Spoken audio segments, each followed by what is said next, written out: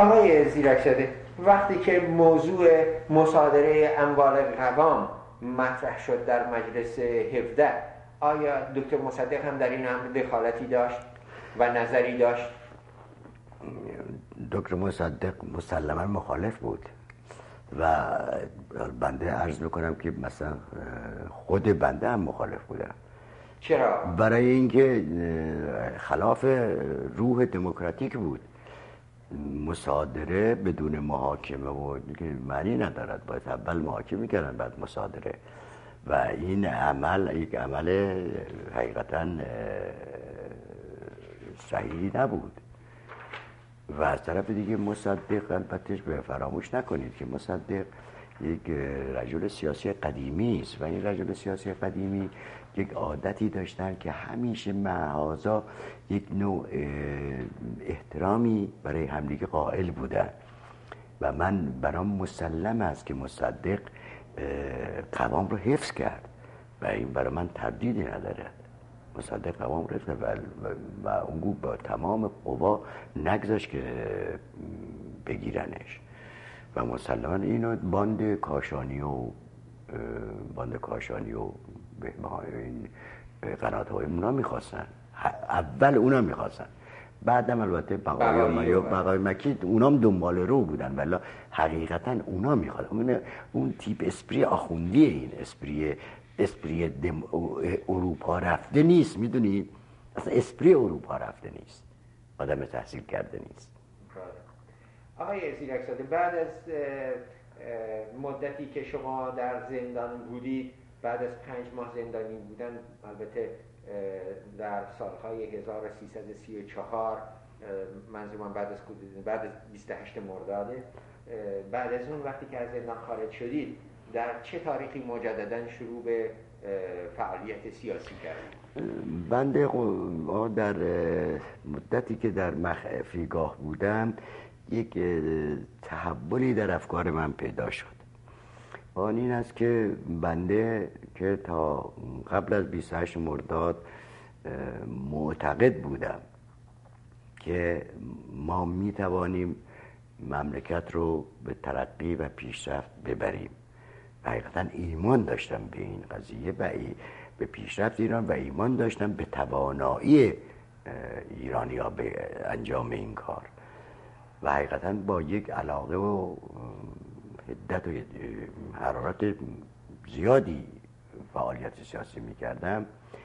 در جریان نهضت دو چیز در جریان نهضت و بخصوصا بعد از 28 مرداد دو موضوع در روحیه من اثر کرد. یکی این که من معتقد بودم همیشه که اگر ایران باید پیشرفت بکند، خواهی نخواهی احتیاج به کمک تکنولوژیک و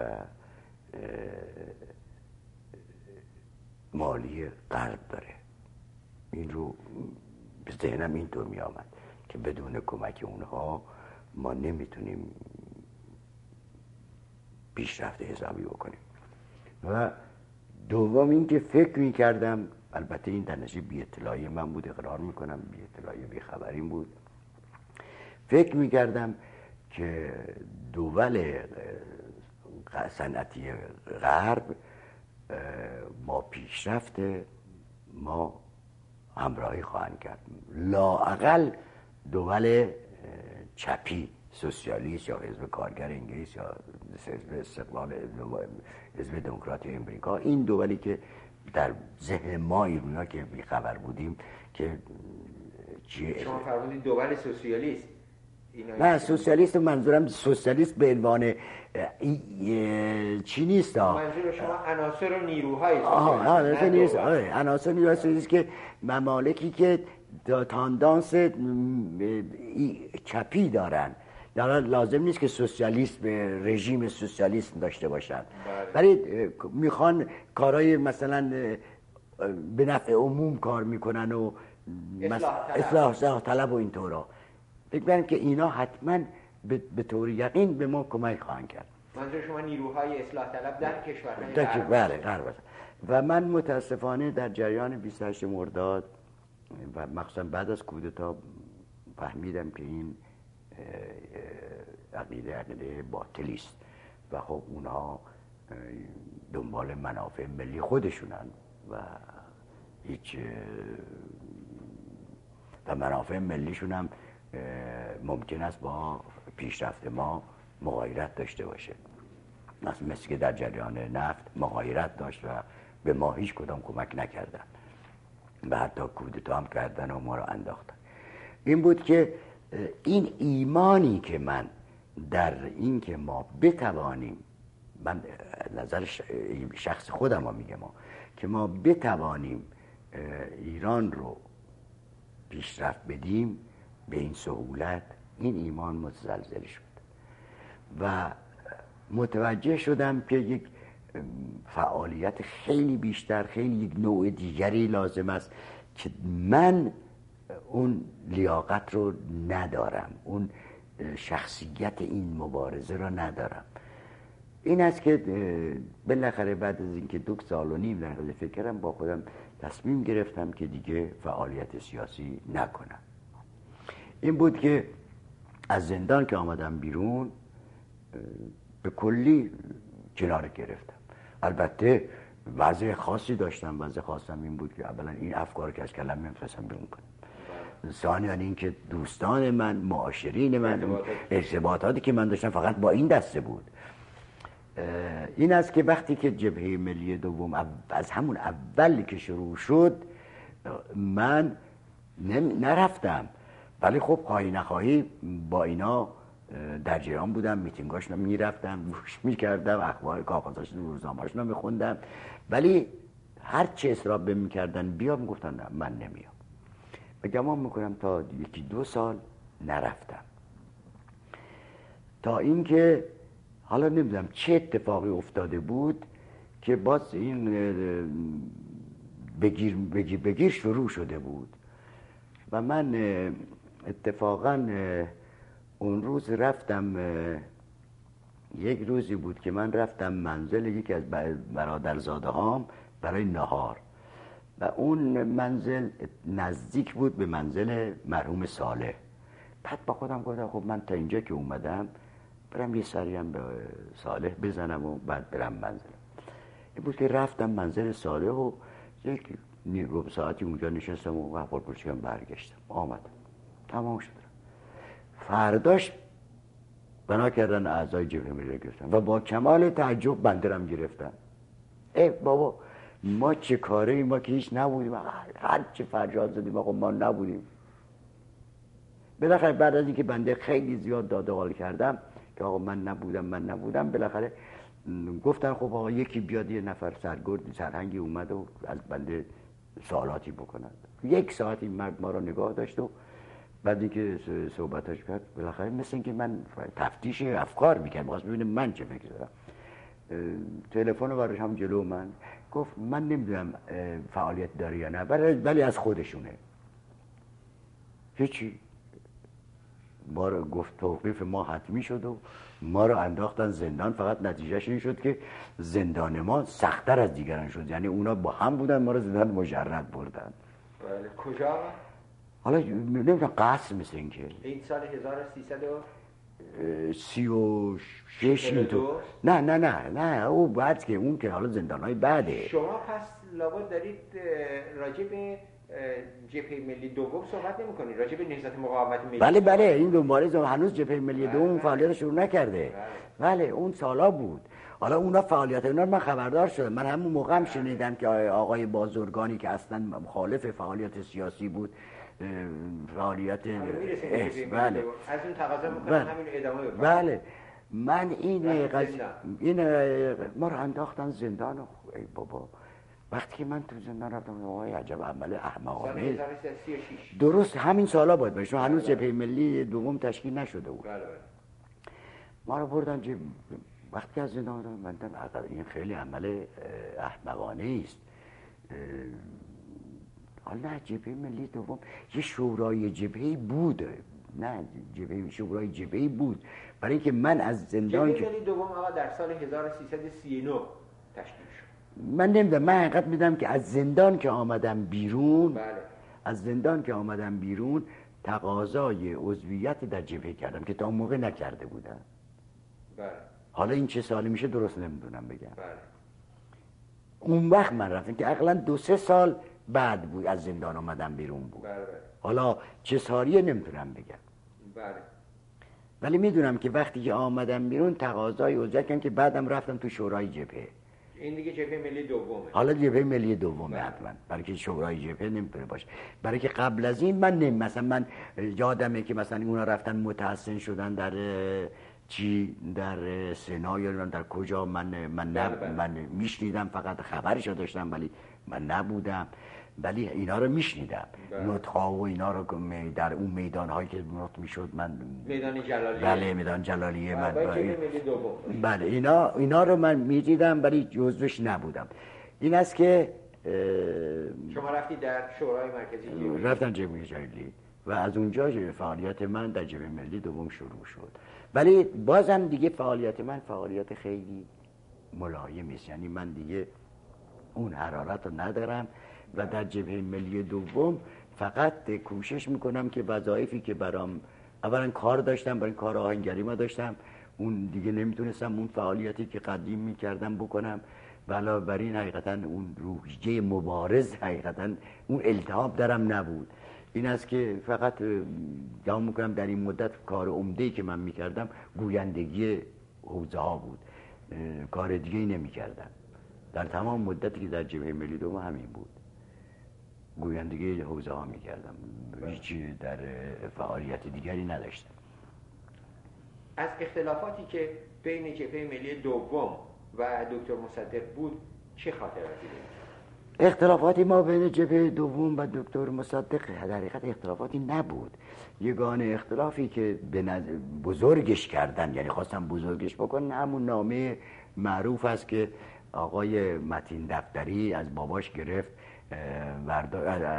پدر بزرگش گرفت و آورد و اون رو یه عده‌ای تعبیر کردن که این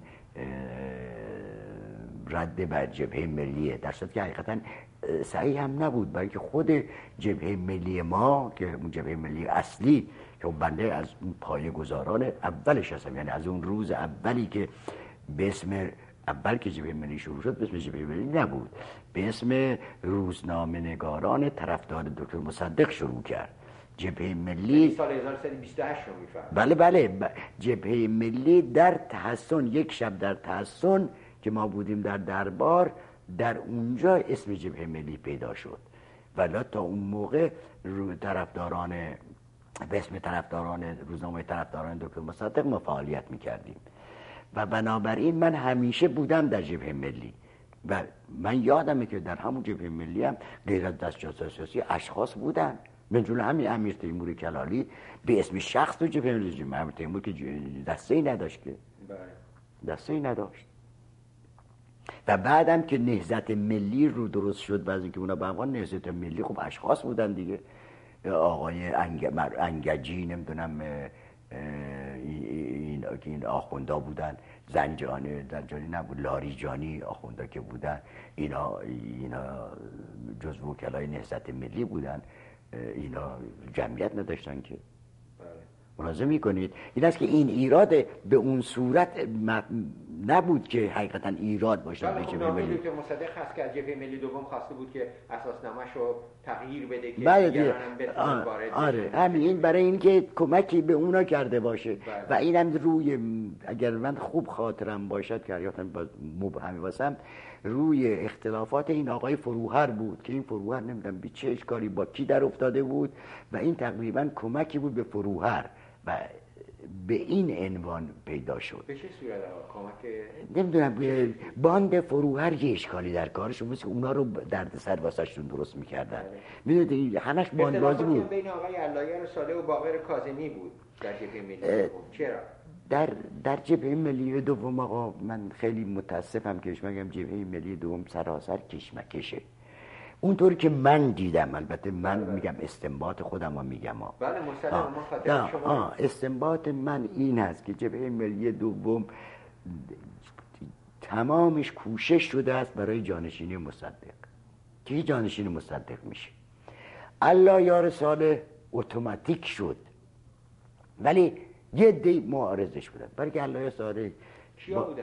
حالا عرض میکنم. علای صادق یه آدمی است که آدم حقیقتا شریفی، ساده، یعنی ساده به این معنا که اهل زند و بند و این طورانی نبود و خیلی آدم صادق، بی آلایش، آرام و اهل مانو و این چیزا هم نبود و اهل این که مثل مصدق که حقیقتا بتونه خودش رو تحمیل بکنه اینطور هم نبود.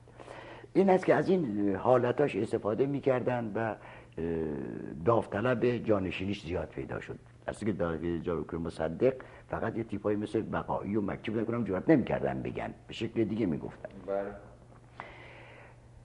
دانشینی دکتر مصدق من نمیدونم تا چه اندازه خود اشخاص بودن، ولی به ذهن من میآمد که یک عده دور قابچین میگن در ایرانیا، یه عده میتراشیدن جانشین برای مصدق. یعنی چه؟ یعنی یه عده میمدن امروز دور و بر آقای کاظمی رو میگرفتن، آقای کاظمی رو یک دفعه میدیم آقای کاظمی مهم شد، همه افراد میرن خونه آقای کاظمی، آقای کاظمی، آقای کاظمی، یک میدیم آقای کاظمی شخص مهم میشد و بنابراین آقای کاظمی شد یکی جانشین، کاندید جانشینی ساله. یه روز میدیدیم آقای امیر علایی از اروپا میاد، آقا یک دفعه میدیدیم که مردم رو تجهیز میکنن، میبرن استقبال امیر علایی سر دست بلند میکنن، یک تشکیلات عظیم غریبی. امیر علایی میشه کاندید جانشینی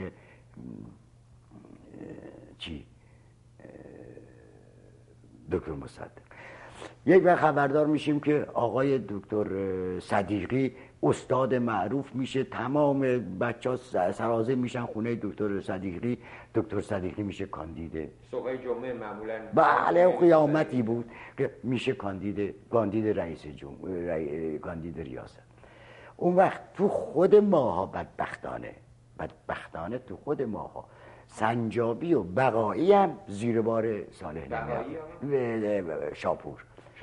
شاپور بختیار که در تا اول 28 مرداد یک عضو حزب ایران بود، ولی جوان بود دیگه، تازه هم اومده بود، هنوز اسم رسمی نداشت.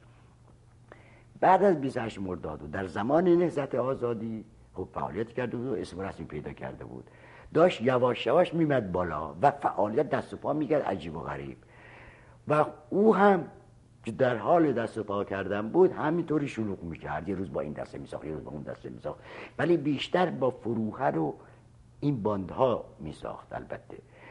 و او هم البته ادعا نمیکرد که میخواد جای صالح‌ها بگیره، ولی میخواست نگذاره سنجابی جا صالح‌ها بگیره، یه همچین چیزی ها من البته به ذهنم میاد. و خلاصه این وضعیت جبهه ملی را فلج کرده بود، و همین بیچاره کرد. اون بیچاره صالح حقیقتا صالح بیچاره کرده. شما از میتینگ جبهه ملی در میدان جلالیه چه خاطراتی دارید؟ در اونجا با آقای دکتر بختیار معمولا آقایون ایراد میگیرند که آقای قرار بود که صحبت از مطالب مشخص و معینی که قبلا تصمیم گرفته بوده بشه و از دو مطلب، یکی راجع به پیمانهای نظامی و دیگری مسئله نفت مطلبی به میان نیاد. ولی آقای دکتر بختیار علیه این توافق قبلی این مسائل رو در اونجا مطرح کرد. البته خود دکتر بختیار میگفت اینا نظریات منه و به اصطلاح نظریات استقلال طلبانه بود و ایراد و اشکالی نداشت و من نظریاتم رو بیان کردم. شما چه خاطراتی از این بود؟ من خاطراتی که دارم که میفرمایید الان یادم میامد همین چیزایی است که شما میفرمایید. یعنی خوب خاطرم است که البته من خودم یادم که رفتم در این میدان جلالیه، در این نطق بودم. البته مطالبش خاطرم نیست ولی یادمه که بودم و خب جمعیتم زیاد بود و به هر چیزم که یادمه مثل این که قبل از این که نطق شروع بشه ما منزل مهندس اخشناس بودیم و دکتر بختیار هم اومد اونجا یه قدری نشست اونجا و رفت بعد و این هم مثل در ذهنمه. و همین ایراد رو بعد من شنیدم خیلی ها گرفتن، ولی من هیچ وقت از صالح این ایراد رو نشنیدم که گرفته باشه. آیا قبلا تصمیم گرفته شده بود که نمیدونم. من در کمیته های اجرایی جبهه هیچ وقت نبودم. بله. و اینقدر نمیتونم بگم، ولی اینو شنیدم که میگفتن که این تصمیم گرفته شده و اون برخلاف تصمیم این کار کرده. چون هم موقع من این موضوع رو شنیدم، ولی من خودم چون در کمیته نبودم نمیتونم بگم که. شما از مذاکراتی که به وسیله آقای همایون صنعتی زاده و همچنین به وساطت آقای علم بین شاه و رهبران جبهه ملی بود چه اطلاعی بود؟ در این مذاکرات موقعی که من یک قسمتش در خاطرم هست که اون موقع ما در زندان بودیم، نمیدونم چه سالی بود، ولی در حال ما در زندان بودیم. 1342 بود. بله، ما در زندان بودیم که یا شاپور به من گفت یا یکی دیگه به من گفت یا مهدوی شاید که اون موقع پادوی شاپور رو میکرد. کدوم مهدوی آقا؟ فریدون مهدوی.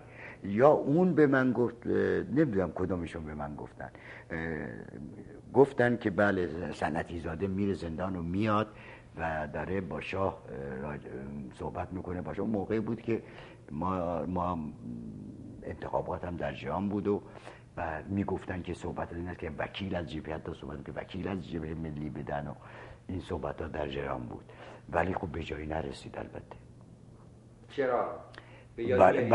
برای اینکه همون اشکال همیشگی بود که صحبت سلطنت میکند یا با حکومت، این اشکال همیشه بود دیگه و او این حرفا نمیخواست بشنوه.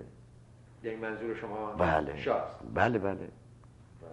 این صد راه بود. چون این یک دفعه دیگه همون سالهایی که من زندان بودم مثل که ملاقاتی ما بین هدایت و شایگان و اون موقع شایگان و رضوی من بوده یا نه، شایگان و صدقی و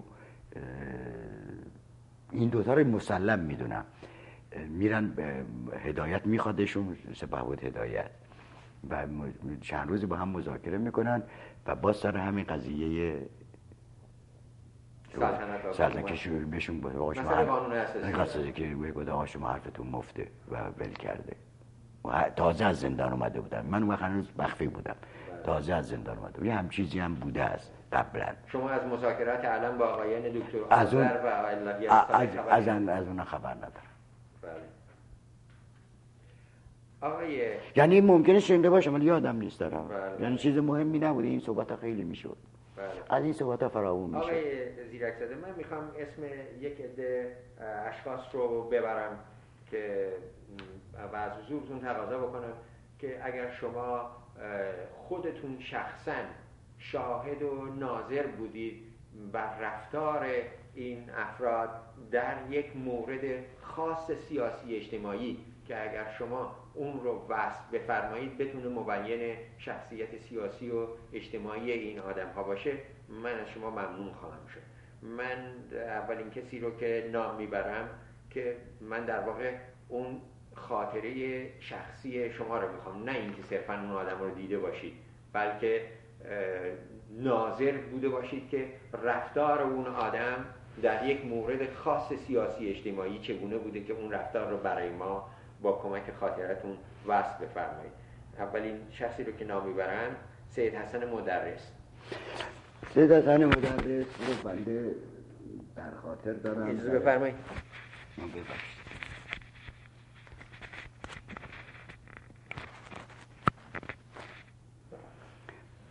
بنده در اون سال، در سالی که 1304 باید باشه که من در تهران بودم و دارالفنون میرفتم، ولی خب من از همون موقع بر این مسائل سیاسی بدون که بفهمم از چه قراره علاقه داشتم و از این جهت مدرس که شهرت زیادی داشت خیلی دلم میخواست ببینم. و ما یک دوستی داشتیم به اسم محمود فاتح که وقتا وزیر کشاورزی شد، وزیر کشاورزی بود. این اصفهانی بود و دوست قوم یکی از دوستان خیلی نزدیک من بود و با برادر منم ارتباط داشت. اینه که من میشناختمش و میدونستم که با مدرس مربوطه. از او خواهش کردم که اگر یه روز میره پلو مدرس ما رو هم ببره و اون اتفاقا یه روز جمعه به من خبر داد که من با چند نفر دیگه میرم و اگه میخوای ببریم. با من جوان 18 ساله بودم، رفتم و یه پالون که خونه کوچکی بود، اون سیدم نشسته بود یه گوشه و یه منقل، چیزایی که یادمه میگم، صحبتش هم هیچ یادم نیست، یه چیزی که یادمه یک منقلی جلوش بود، یک سماور و یه قوری و خودش هم چای میریخت و میگفت بیا بردار چایو ببر و این فقط یادمه از مدرس، چیز دیگه ازش یادم نیست. محمد رضا شاه باز یه دو تا خاطر ازش دارم که هر دوشم از همین حدود است. یکیش همین مربوط به همین سال هاست، برای اینکه من در تهران بودم، همین سالهای 1000 من در تهران بودم و گمان میکنم که اون موقعی بود که مقدمه سلطنت رشا میشید، برای اینکه در دانشکده افسری یک جمعیتی بود که اومده بودن رضا شاه، اون موقع سردار سپه بود، سردار سپه را ببینند. حالا شما راجع به رضا شاه صحبت می‌کنید؟ بله شما چی گفتید؟ من معذرت میخوام، من اسم محمد رضا شاه را آوردم. نه من به خیالم رضا شاه را گفتم. تمنا می‌کنم بفرمایید ادامه بدید. بله و اون وقت سردار سپه بود. بله و منم که همونطور میگم دنبال این چیزا بودم، رفتم دانشگاه افسری تماشا. جمعیت میرفت، من خوب همونطور خودم رو جلو مینداختم، بالاخره یه موقعی رسید که من تقریبا در کنار توی خیابانی بود که دو طرفش درخت بود، رضا شاه جلو بود، یک عده افسر نظامی که اکثرشون سرتیپ بودن عقبش بودن و بعد از اونها جمعیت می آمد. من تقریبا فاصله بودم ما بین جمعیت و این سرتیپا، همون جوان کوچولو بودم اونجا رد میرفتم، کسی هم توجه بهم نداشت. یه دفعه نمیدونم چطور شد که یک فشاری آمد به سردار سپه، برگشت و گفت که فشار نیارید. یکی از این تیمسارا اونم برگشت به مردم نگاه فشار نیارید. سردار سپه برگشت گفت به خود پدر سوختت بودم. من این ژست و سرتیپ برای من اون موقع خیلی مهم بود که این آدم به این سرتیپه میگه پدر سوخته، اونم دستش با هم میذاره و هیچی نمیگه، بی اندازه در من اثر کرد و من حقیقتا این حادثه همیشه در ذهنمه. چه اثری ها؟ از اهمیتش، میگه چقدر این شخص مهمه که به یه سرتیپ میگه پدر سوخته و اونم هیچی نمیگه و احترام میذاره. بله با فقط سردار سپه بود. این ازش در یادمه. محمد رضا شاه. محمد رضا شاه البته خب ما در روزنامه خیلی با هم گلاویز میشیم تا بالاخره یک روزی نمیدونم چی بود که یکی از دوستان من به من گفت که شاه بدش نمیاد که تو بری ببینیش. من مانعی نمیبینم. به کمیته مرکزی گفتم و کمیته مرکزی هم اجازه دادن که تو میتونی بری ببینیش. ما به اون دوستمون گفتیم که چیکار بکنم؟ گفت هیچی. من موقع مثل این که پیرنیا رئیس دفترش بود، گفت من به پیرنیا میگم وقت واسط معین بکنه. بعد از چند روزم پیرنیا به من تلفن کرد که اعلیحضرت وقت معین کردم فلان روز ساعت 11 خدمتشون شرفیان بشیم. ما رفتیم شال و کلاه کردیم و رفتیم اونجا.